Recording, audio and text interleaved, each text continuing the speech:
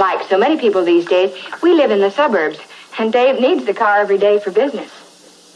When he was gone, I was practically a prisoner in my own home. I couldn't get out to see my friends, couldn't take part in PTA activities. I couldn't even shop when I wanted to. I had to wait till Thursday night after Dave brought the car home. But that's all changed now. You're listening to the Strong Towns Podcast.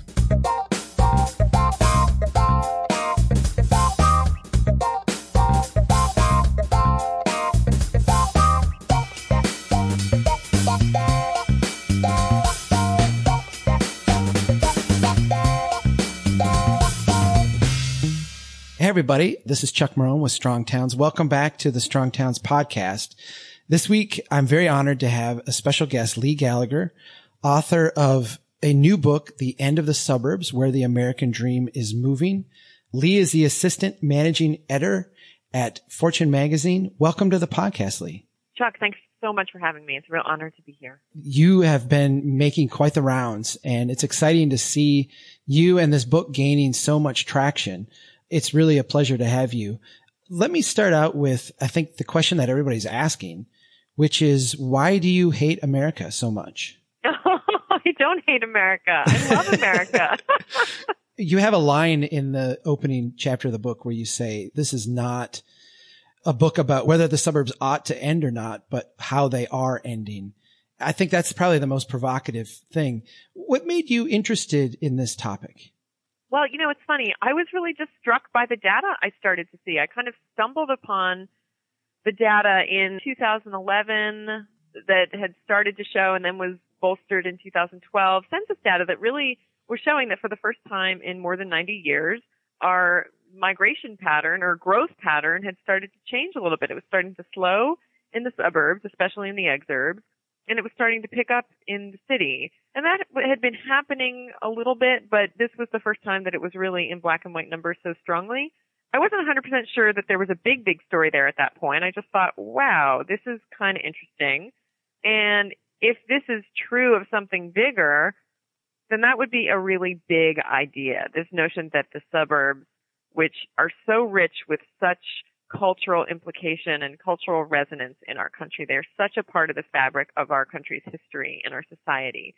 If there was something to this argument that we had kind of had enough of them and that we wanted something different or that we're moving in a different direction, that would be a very big idea with a capital B and a capital I. And I really like big ideas, especially ones that pertain to how and where we live and how and where we behave as a society.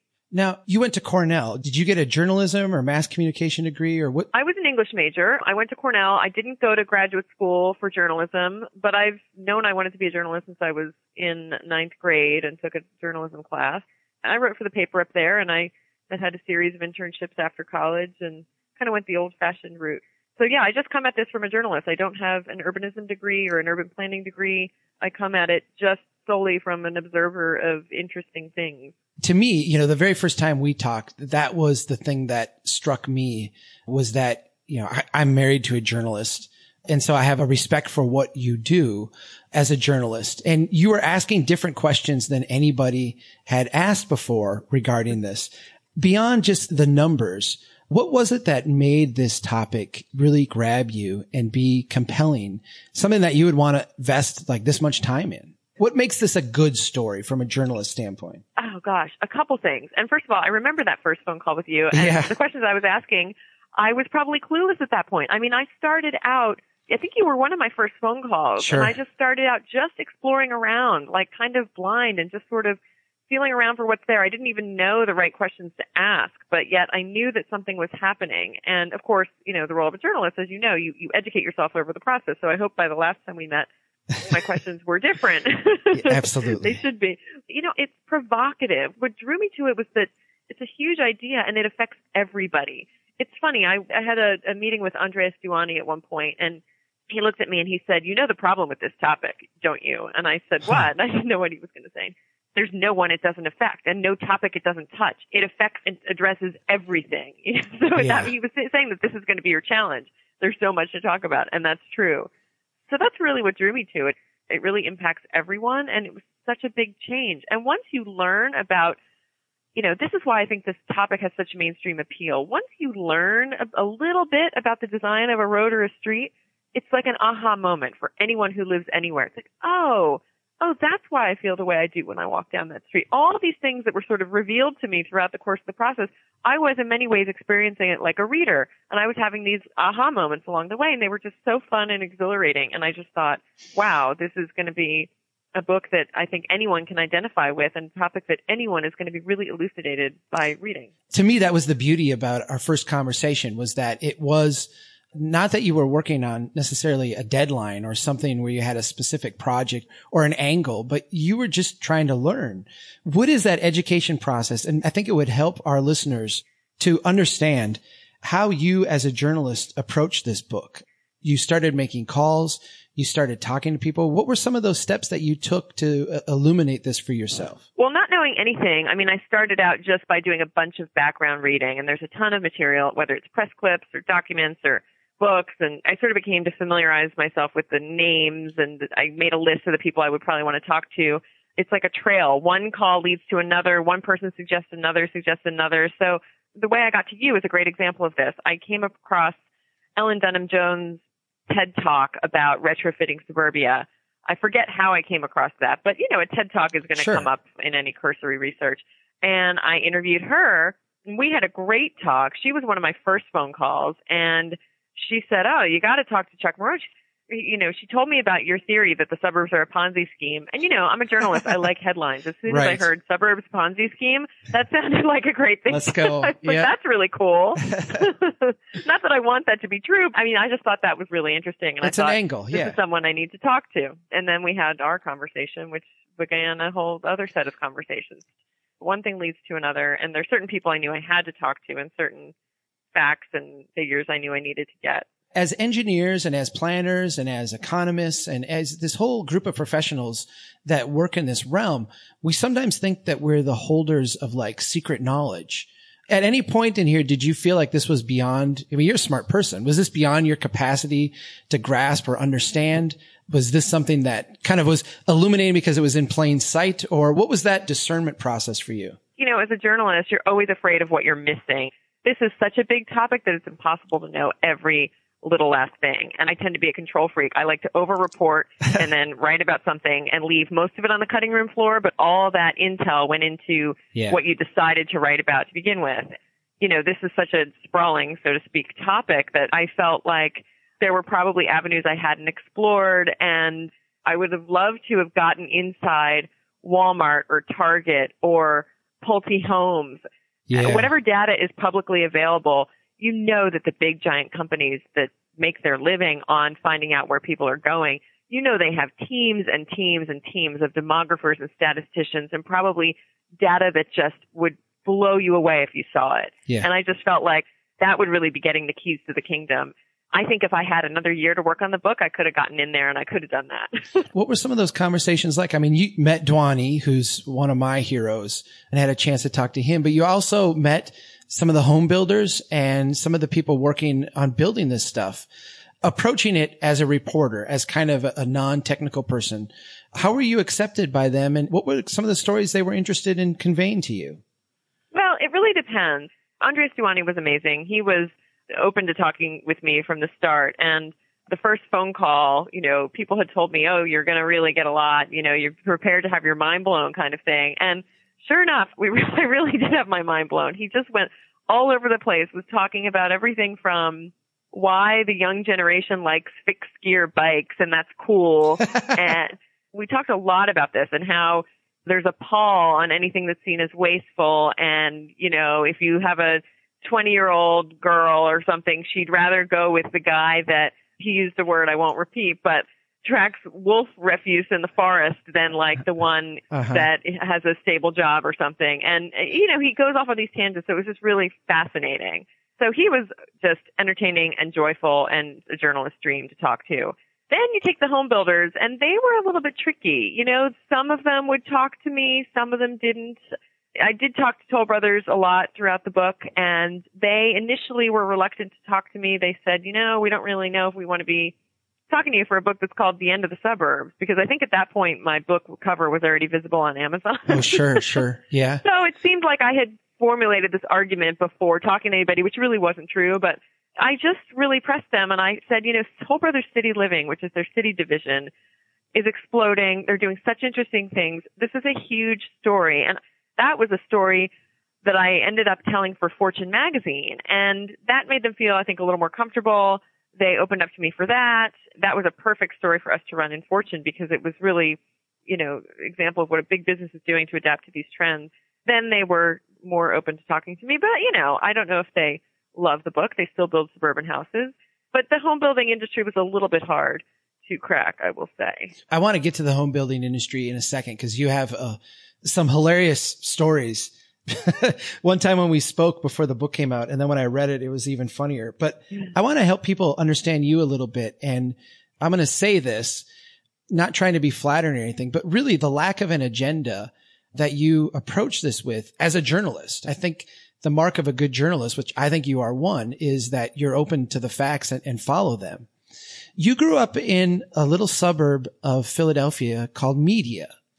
Can you just talk about how that experience of growing up there kind of shaped the way you approached this initially? It informed a lot of my approach, I'll say, because, I had this wonderful kind of a very idyllic childhood growing up in Media, which is a really unique little place. And over the course of my research, I came to have this newfound appreciation for how I grew up because I realized how unique it is.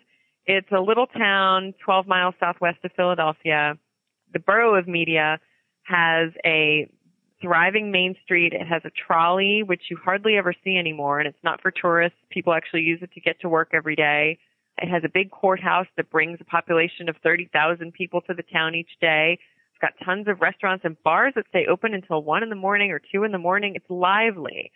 I could walk there from my suburban house, which is in a little neighborhood. And we had wonderful things. We had a 4th of July party in my neighborhood. And I came to realize through my research how perfect it was, a perfect little suburb. Yeah. And I really did have this wonderful experience. And I was very clear in the book to make it clear that I don't have a bias against the suburbs. In fact, I had this wonderful experience. And yet I couldn't help noticing all these changes as a journalist. I really wanted to just observe the facts that were happening and lay out the facts without a bias, without an agenda, which I did not have. I am an urban dweller right now, but I don't know if I'm going to be here forever. And there are things that are kind of a pain about living in New York City. So I really don't have a bias.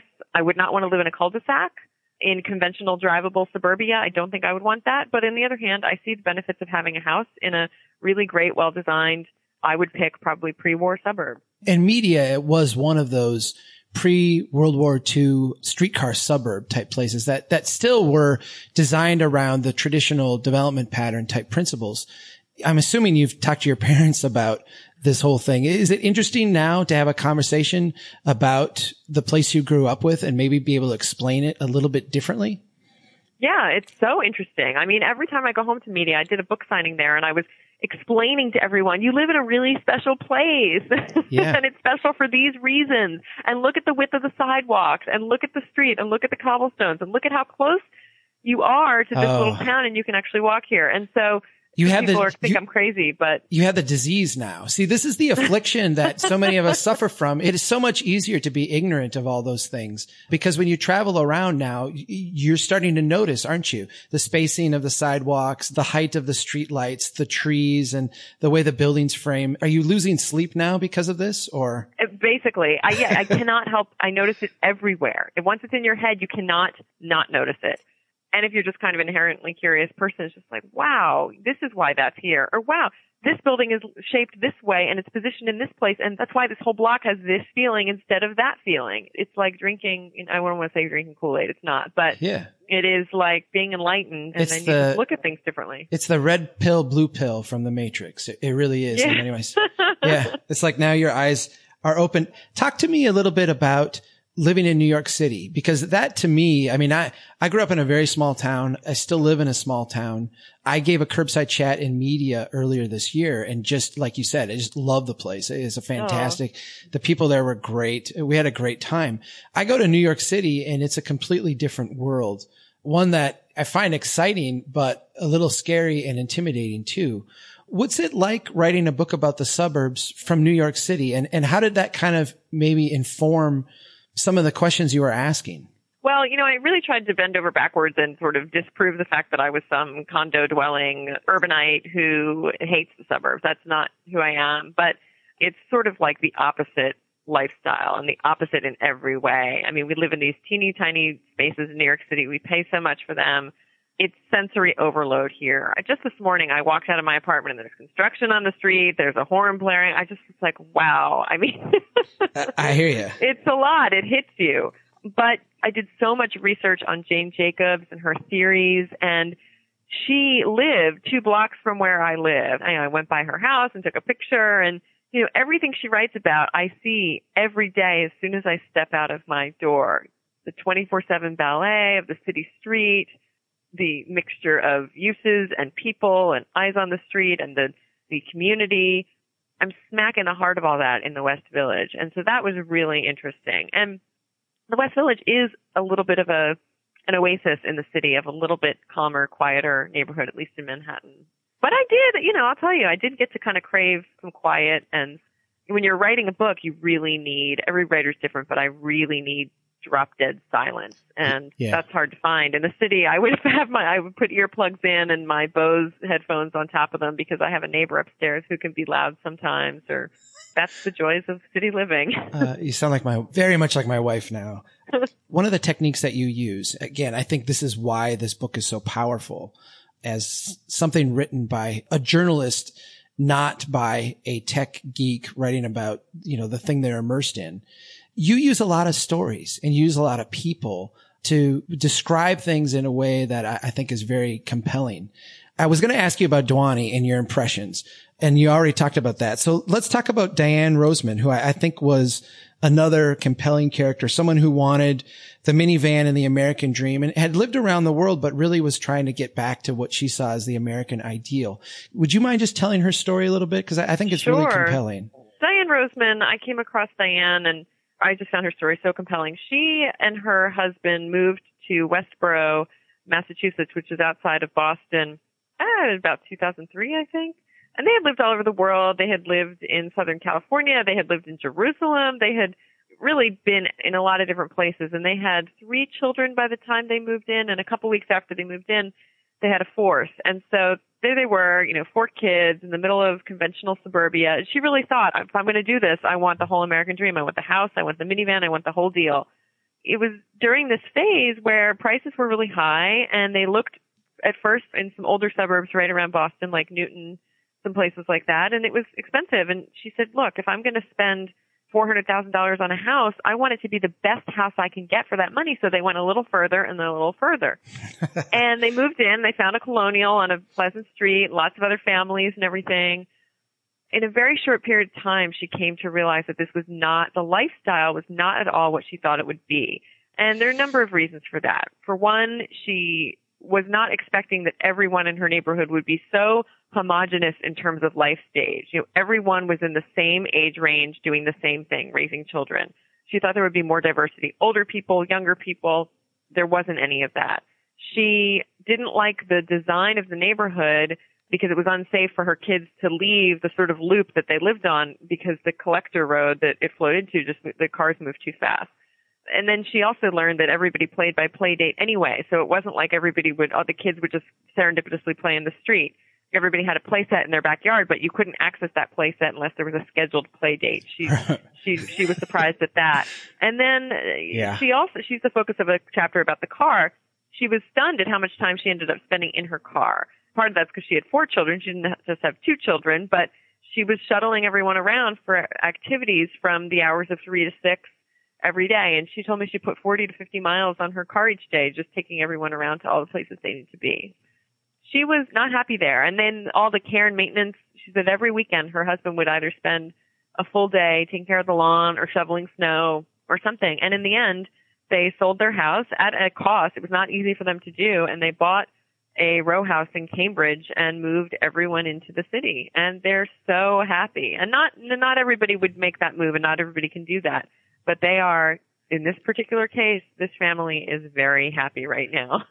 It's the exchange that to me was so interesting because I find myself, we have two daughters, my wife and I do, one that is in first grade and one in third. Monday nights, one has dance that starts at 5:30. The other one has gymnastics that starts at 6 on the other side of town. Then the one gets done and then the other one gets done. And literally I spend 45 minutes in a car driving back and forth across town to get these kids to their destinations and then drive home, which is way on the other side of town. I think that we often, and this comes through really, really well, we often like devalue our own time and our own lives in pursuit of what we envision to be whether it's prosperity or the American dream thing to do. And those characters just seem to me, the people in that chapter seem to me to capture that so vividly. I think the best way to understand something is to read a story. And so I really tried to put as many real people's stories in there as possible in the book. But you make a great point about devaluing time. And, again and again and again, I would talk to people who really just had these terrible commutes, were in their cars all the time. And yet, we still make this, psychologists call it a focusing illusion. It's like you want the big house so badly that you don't think about the practicalities of all that time in your car and what it means. And sometimes it means that a lot of parents don't see their children as much. And so a big reason why people move to the suburbs, in the nicest house they can find is because they're prioritizing their children and the family life. But if mom and dad, especially with two-parent working households, are in the car so long for such great amounts of time, they're not really spending as much of that time with their children, it's kind of deprioritizing the family. And I came up with a theory for this. I think that the lost time is not something you can see and put your hands on. You can't touch it. It's just sort of an idea. But the house is very physical. And so the things you give up, the negatives of that, making that choice, are kind of invisible. They're not something you can touch, but they're really important. Wow. Talk to me about the Home Builders Association. And specifically, I think you have to tell the story of how you went to their conference at kind of the depths of the housing crisis and what that experience was like for them there. This is how I opened the book. We decided about whether or not to open the book with this. It's classic. But it was so surprising, and it's a great anecdote that my editor really pushed me to do this. So I was at the National Association of Home Builders International Builder Show, IBS, in January 2012, and it was held in Orlando, and this is the annual gathering of the home building industry. I went to the opening keynote, which was they had hired Aaron Ralston, who is the guy from the movie 127 Hours, who cut his arm off. He got trapped in a boulder and cut his arm off, and now he's a paid speaker and writes books, and he's a celebrity, as we all know. Sure. So he was the speaker, and he was talking about his whole message, and this was the depths of the housing crisis. I mean, things were not looking good. Housing starts, everything had just hit record lows. And his theme, the reason he was there was to talk about make your boulders your blessings. His whole message was like, see the positive in the hard times, which is what he did. He cut his arm off and then right. he was thrilled when he did that because it meant he had life and he was going to be saved and all this stuff. And it was a really moving speech, but it was also pretty graphic. He really talks in really vivid terms about what it was like to do what he did, and he talks about hitting the nerve, and it was like metal, and just it was hard to listen to, but it was also kind of a fraught time. And this weird thing happened where first there was someone in my row who kind of fell ill, and somebody rushed in and was giving him water, and Ralston didn't stop. He couldn't really see it. But then elsewhere in the crowd, another person fell faint, and then another person fell faint, and they ended up wheeling in like 3 different stretchers. It was so bizarre. Wow. It was so weird. Somebody next to me said, is this food poisoning, do you think? Like, we couldn't figure it out. It was a fraught time. People were already on edge, and they were listening to this harrowing story, and it was just too much for some people. Yeah. And later, one of the people from the NAHB said to me, we were talking about the story like a year later, and he said, we couldn't get over that. He said, these are like NFL linebackers. These are not weak people that are faint. I mean, right. The home building industry, that's sort of a stereotype, but it's a lot of, you know what I mean? Yeah, totally. No, these are rugged, not squeamish people. Exactly. A lot of them are out pounding nails and hauling shingles, and they've seen fingers get smashed and, arms get cut. So yeah, these are not little sissies by any means. The notion that we would essentially be amputating limbs in order to survive. The one thing I think salvation that you talk about pretty vividly in your book is that, we're not going to get rid of home builders. I mean, we're going to have home builders and they've got valuable things to do in this new economy. How would you describe the transition that they are making or that you're witnessing them make in response to the market things you're seeing going on? I think the home builders are to be lauded. It's funny. My book agent read the first draft of the manuscript when I was done. And the first thing she did was she went out and bought Toll Brothers and Pulte stock. Sure. I mean, the home builders are adjusting to these trends. They are what Duani calls touchingly responsive. They react on a dime when they see that there's a business opportunity or a need to react. And so they're doing a lot of soul searching and experimenting and trying new things. And those trends were all over the home builder show. You could see them, and they still are. You look at what's being built now, and a lot of these home builders are trying to create new solutions for some of the problems that they're seeing people have. And so I applaud the home builders. I think they're doing a great job. I mean, many of them are still building the same old, but just the fact that so many of them are starting to change is really commendable. Do you see the same thing? I mean, I see Minnesota here is the corporate headquarters of Best Buy. And I see Best Buy like struggling to make this change. But with like the boutique Walmarts and the, Mick cafes that McDonald's is trying to do, is this something that you think is going to spread and more companies are going to adopt this? I think what the companies are doing is so interesting because they follow the wealth. I mean, they follow where people are moving, especially the retailers. So I think we're going to continue to see more smaller format stores open in more surprising locations. And another thing I think we're going to see more of is corporate headquarters moving back into cities. I mean, you're already seeing a lot of that in places like Chicago. You have United Airlines or Sara Lee, which is now called Hillshire Brands, moving headquarters back into downtown Chicago and leaving the big suburban office park, which is such a fixture and an icon of suburbia. And actually, just last week, I was in Newark, New Jersey to attend an opening for Panasonic's new U.S. headquarters, which had relocated from Secaucus, New Jersey, which is very much in the kind of strip mall sprawl pattern. They had a big office park there, and they moved to a tower in downtown Newark. I said to the CEO, Joe Taylor, I said, you're really at the forefront of a trend here. Do you know that? And he looked at me and he said, yeah, but is anybody else coming to Newark? It's easy to move your headquarters to Chicago or Manhattan. Who else is doing Newark? He really kind of threw it back at me as a challenge. Yeah. He's really proud of how gritty, and they really want to invest in Newark and they want other companies too, and they're really excited about it. There's a whole group of people that are fanatic about the business opportunities right now in Detroit. Exactly. And downtown Detroit. Yeah. I do see large corporations in a sense responding to this. I wonder if there's a dissonance there in the sense that, and a lot of what we do at Strong Towns is point out how federal policy, state policy, and how it's influenced local policy to essentially construct this post-World War II framework that really benefits the company that wanted to locate their campus out on the edge and the Walmarts and the drive-through restaurant franchises of the world. Is there a dichotomy or an irony here in essentially those same companies now turning around and suggesting that maybe we should be switching, abandoning that and going in a different direction? There is an irony there. Absolutely. I mean, they were, the building blocks of suburbia are what encouraged those companies to make those moves.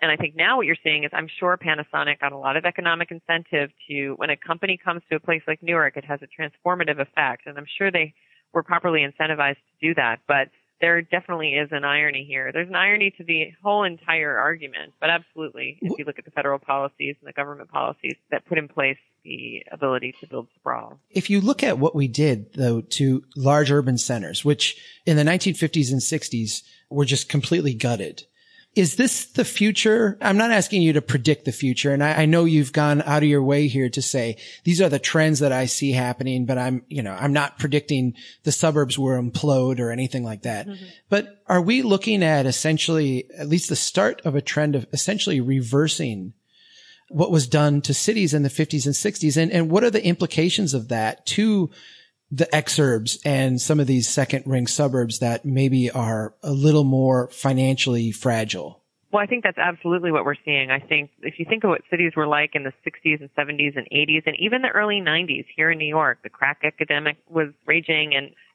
cities are now, it's polar opposite. Here in New York City, the meatpacking district is a place no one would have ever gone 15 years ago, and now it's like a casting call for The Bachelorette. It's like everyone is dolled up, going out. Yeah. it's just the epicenter of the social scene, and there's so many families living here, and this is happening in every city. So I do think that we're seeing a pull back towards the core, and it is a 180-degree reversal. And what that means, yes, I mean, Chris Lineberger has done phenomenal work on this, suggesting that the exurbs are going to be the next slums. And Jim Kunstler thinks that they're going to be either refuge yards or slums or all of the above. And there's a real case to be made for that. And it's already happening. So that's definitely going to happen and already is happening. Just logic just tells you that. The places that are farthest away is where the people who could least afford it ended up trapped. They're losing their homes. Those homes are a lot less desirable on the open market right now. And that is going to continue to play out. You know, and I say this in the book, I do think that suburbs that are able to urbanize, the first ring, the inner ring, those suburbs that are built on a more urban bones and that can provide the kind of experience that people want, I think those will do well. So I think we'll really see a kind of survival of the fittest. I'm interested in crossing over a little bit into the financial realm. How has your book been received by people, not necessarily on Wall Street, but I mean, you work with financial companies. You write for a financial magazine. How has this been received amongst that crowd? Very well. I mean, it's funny. Everybody with this topic, they relate it to their own childhood. I mean, it's like you start talking about any aspect of this topic, whether it's the financial implications or anything, and people will just instantly, their expression will turn and their look in their eyes will change, and they'll start thinking about their own childhood, and they know just how different life is now than it was when they grew up. And people get really nostalgic. So everybody wants to bring it to themselves. Right. And the people in the financial community really have grabbed onto that. Really, a lot. Every time in any kind of Fortune magazine context where this comes up, the conversation always goes to everybody's experience. It's interesting though, because I realized years ago that I should never invest in the Walt Disney Company because I grew up a huge Disney kid and love the theme parks and am just a Disney addict. And I really can't, in any good conscience, judge the company on its financial merits. You know, when I see their quarterly report and I listen in, I'm actually listening in to find out what the next movies are going to be, you know, or what the next attraction at Disney World is going to be, not how the company's actually doing financially. It seemed to me for a long time that there's a problem in whether it's in the way we price muni bonds or, you know, the way we invest in infrastructure projects, the way things flow through Wall Street that collateralized the CDOs on mortgages. It seems like there is a dissonance, a not connecting between what is actually going on the ground and where the money is that's funding some of that stuff. I'm just wondering if you're seeing people starting to say, look, maybe that muni bond for that exurb is not a great investment and maybe it shouldn't be rated as high as it does just because we're starting to know more about the trajectory of the exurbs. I think that that's starting to play a role. I mean, credit has really tightened up through all aspects of the home buying process. And at the same time, a lot of municipalities are really struggling, as you and I have talked about and as Meredith Whitney has written about. I mean, Meredith Whitney has a book that recently came out, and our books are kind of companion books in many ways because she's writing about how the municipalities overspent and the states have overspent and they're really facing some tough times. And it's all related. And I write about, as you know, how the suburban infrastructure is so costly and so inefficient and unsustainable from a financial perspective. But, you know, it's funny. There is a bit of a disconnect. I don't think Wall Street is talking to the urban planning community. And I don't think Wall Street is even talking to the home building community. So I think that, you know, Wall Street, especially with the mortgage process, they're looking more at maybe demographics than what's actually happening on the ground. And I think that there's a disconnect there. And I hope that maybe my book will bring it together for them a little bit because it's all of a piece. And there's a lot of data and a lot of movement to be had that might help them think about the financing of homes a bit differently. We see right now the Federal Reserve essentially buying every mortgage that is originated today. And you know, I see in a parallel sense in the media, all these reports about how housing is back and, you know, we're starting to build homes again. And a lot of the homes that are being built, and some of this is, you know, questioning some of the conclusions of your book directly. You know, hey, Leigh, you know, the end of the suburbs, we're seeing all this booming going on in the suburbs. Are we in a weird time in terms of seeing some of this stuff work out? Is this just the transition we're watching? Or is there a bigger question here that's not being asked? I think that it's a transition. I mean, when you look at the numbers and the demographics, there's no way you can come to the conclusion that the demand for some big suburban homes is going to stay the same. There's just no way anyone who can read would see that. Yes, there are still cul-de-sacs being developed and single-family homes going up, and it's not like everything's going to halt immediately, or not, it's not even like everything's going to halt altogether. We're going to see a changing mixture of what's offered. I mean, I think things in the exurbs will halt, but if you look at Toll Brothers, for example, the CEO used the expression mothballed. He said, we've mothballed some of our development in the Poconos area and the areas that were really far away. And now, instead of building 70 to 80% of what they build and sell being what they call suburban move-up homes, now it's 50%, and the mix is made up of all these other things. Condo buildings in urban suburbs, big condos in New York City with penthouses that sell for $20 million. Yeah. So the mix is just changing, and the mix is that percentage is probably going to be replicated across our landscape. So there's going to be much less of that kind of development, the conventional suburban development, and much more of the other stuff. You know that I'm a huge fan of Meredith Whitney and would put her on that list of people I would love to speak to someday. Maybe you and I can talk and you can finagle an interview. I would love to make that happen. I would love, oh my gosh. I would probably just sit here and go, Bob. I'm interested to know because you do know her personally. And she has the book that you call the companion, which that's an interesting way to put it. Have the two of you, I mean, has your work informed her in any way, you think, substantively? A little bit. I mean, she read my book early on and I read her book early on. We were kind of commiserating with each other throughout the writing process. You know, she gave me some ideas and she's referenced some of my ideas when she's been speaking about her book, and we've appeared together. We actually did a book discussion together in Bryant Park over the summer, and it's been fun to chat about her with our arguments that are so kind of dovetail with one another. Well, she's certainly been out there in terms of, and I think the critique of her, which is, in my opinion, completely unfair, is that, well, she, made this call, and that's what she's paid to do, is say, here's what I see in the next 6 months and 12 months of what really is a long-term trend. But it seems to me like her research and her kind of hard data when it comes to the finances of cities and local governments really backs up and parallels a lot of the conclusions that you've drawn in terms of family budgets and family time and some of these other things. It does. I mean, she talks about how these local governments overspent, and she talks a lot about the librarians and the school teachers and the pensions and that side of things. I think I talk more about a different side of things, but it's all related. Have you seen a difference in how your book has been received across generations?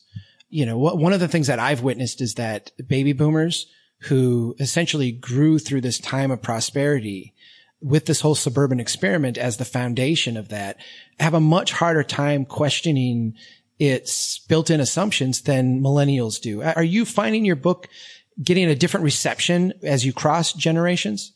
Yes and no. I will say everybody I talk to who grew up in the suburbs in the 70s or earlier, they have different kinds of memories than the younger generation has. So people that grew up, in an earlier time, they get very nostalgic. I talked to one person, he was probably in his 50s and he grew up in Pittsburgh and had this really idyllic experience where he knew everybody on the block and they would just all sleep over at each other's houses in a different house every night, a bunch of them. And, he could knock on any door and he'd be welcomed in. And he just doesn't have that. And he lives in a suburb near New York that's an older suburb with his family. And he really picked that because he thought they might be able to have that same kind of experience, and they don't. He said to me, I think I've been trying to recreate that happiness ever since I left.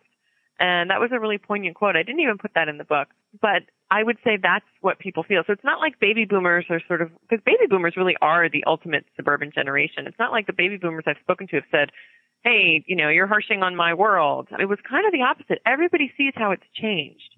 The change is so hard to deny. And so they say, yeah, it's not like it used to be. And millennials, I think, they are the ones who grew up maybe in the outer suburbs, and they grew up being driven around in cars, and they just want to text. I mean, they'll just say, yeah, maybe, I don't know, where can I get my Wi-Fi? You just said something, I think, profound, that the baby boomers look back with nostalgia on the suburbs, but then say it's changed. What is that that's changed? I think the planner in me or the planning profession would say it's just the natural culmination of the imbalance between too much suburban and not enough urban. What do you see as having changed? Are we substantively different in the way we build these things than we were when the boomers first moved out to them in the 50s and 60s? Yeah, I mean, I think the model completely changed. It's, things got further and further apart from each other. The change is most dramatic when you compare a pre-war suburb to a post-war suburb, when the model is literally different. Instead of having the organic village built around a train station, you have the single-use zoning model of the strip mall, the office campus, the houses, and you just kind of drive, everything's connected by these big, wide roads. That offers a different kind of experience, a different kind of lifestyle. And that is what's changed. I think the design is the change that informed everything else. And the other thing that's changed is also the number of children running around has also changed a lot. I mean, I mentioned in the book, my father grew up in a suburb of Philadelphia called Drexel Hill, and when he was growing up in the 50s, there were 41 children on his block, not the neighborhood, just his one block. And now there's less than 15 on that same block. And that's playing out all across the country as our birth rate has gone down and our demographic makeup changes. There's a group of people out there that I know believe that if we could tweak some things in the suburbs, that we could get back to that nostalgic day. And I hear people who are, in that retirement group talking about how, well, the young kids today don't have the same morals and the same values. And, we're a different society. And some people even go so far as to say, it's certain immigrants that are moving here. These are themes that repeat throughout American history, throughout generations. Is this something that has a chance to get ugly as we move ahead? I mean, could this be an issue that could ultimately divide us the way you maybe see reflected in our politics today? It could be. People like to live around people like them, and I think that will kind of accentuate. So you see people that want the conventional suburban lifestyle will congregate with each other and hold firm, and then people that want something different will seek that out. But I actually think it's better. I mean, I think it's better to have options, for the longest time, if you wanted to live in America, I'm not overstating things when I say that you could either live in a big city or you could live in a cul-de-sac, and there was just very little in between. Right. All of the changes that are happening and everything that I document in the book and everything that the home builders are doing, it's all going to lead to more choices for people. And that's what people want. If you want a neighborhood that's walkable but still in the suburbs, you should be able to have that. If you want, a huge yard and a big house far away, you should be able to have that. If you want to live in a city, you should be able to have that. It'll be much more choose your own adventure rather than, okay, if I want a good school, this is my choice or this is my only option. When I write with my parents in mind, because my dad worked at the mill, went back and became a school teacher. My mom stayed at home with us kids and then went back and became a school teacher as well. They're not immersed in this, but obviously they live normal American lives. If you look at that type of person, the quintessential kind of average American, what do you hope that they take away from your work? What do you hope that they read your book and walk away with?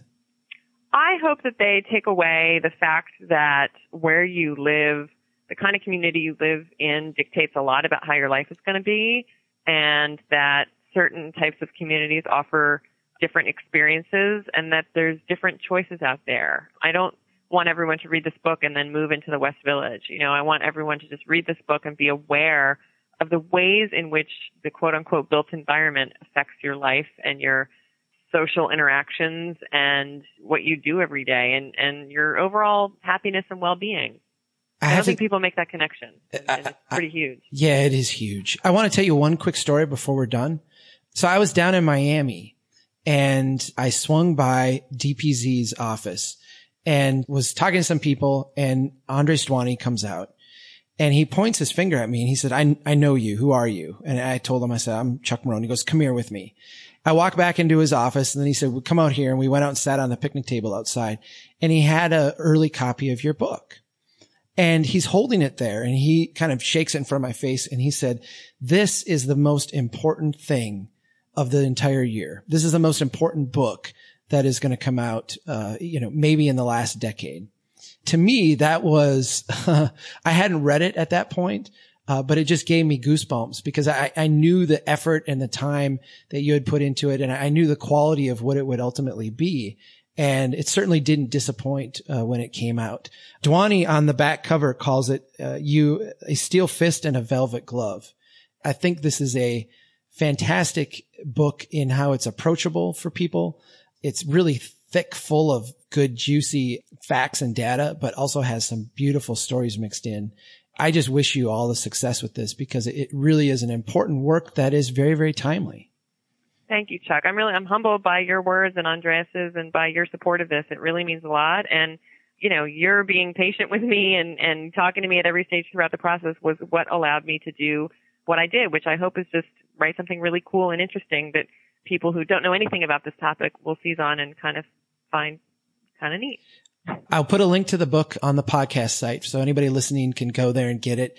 It is called The End of the Suburbs, Where the American Dream is Moving.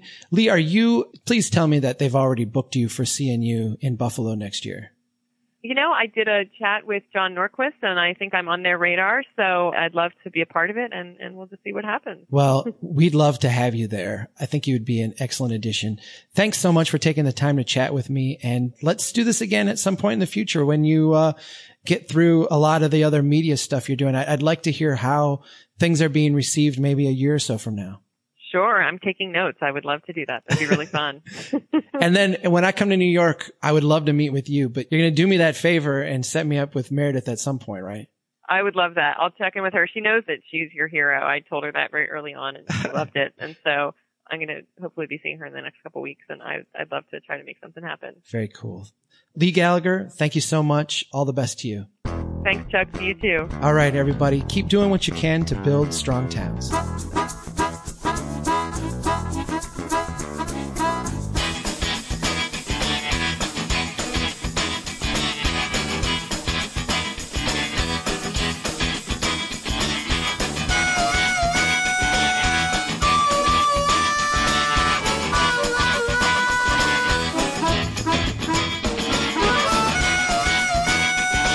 They know that America's one big pothole right now.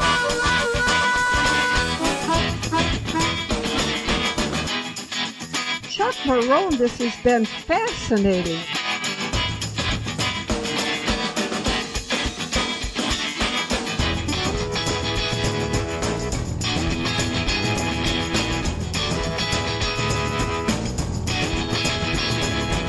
The United Nations Earth Summit, Agenda 21. Yeah.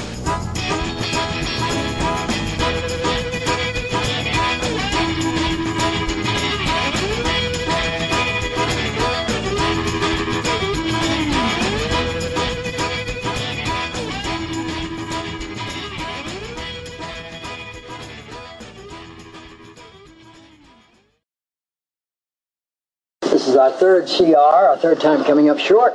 We got to do better. People aren't paying us to duck the hard choices. You want to run through the details, Angela? An act of Congress. A continuing resolution to extend no later than January 3rd, midnight, to include a reduction by 1%. Excuse me, Mr. President, I'm sorry. There's been a change. I know we talked about a 1% cut.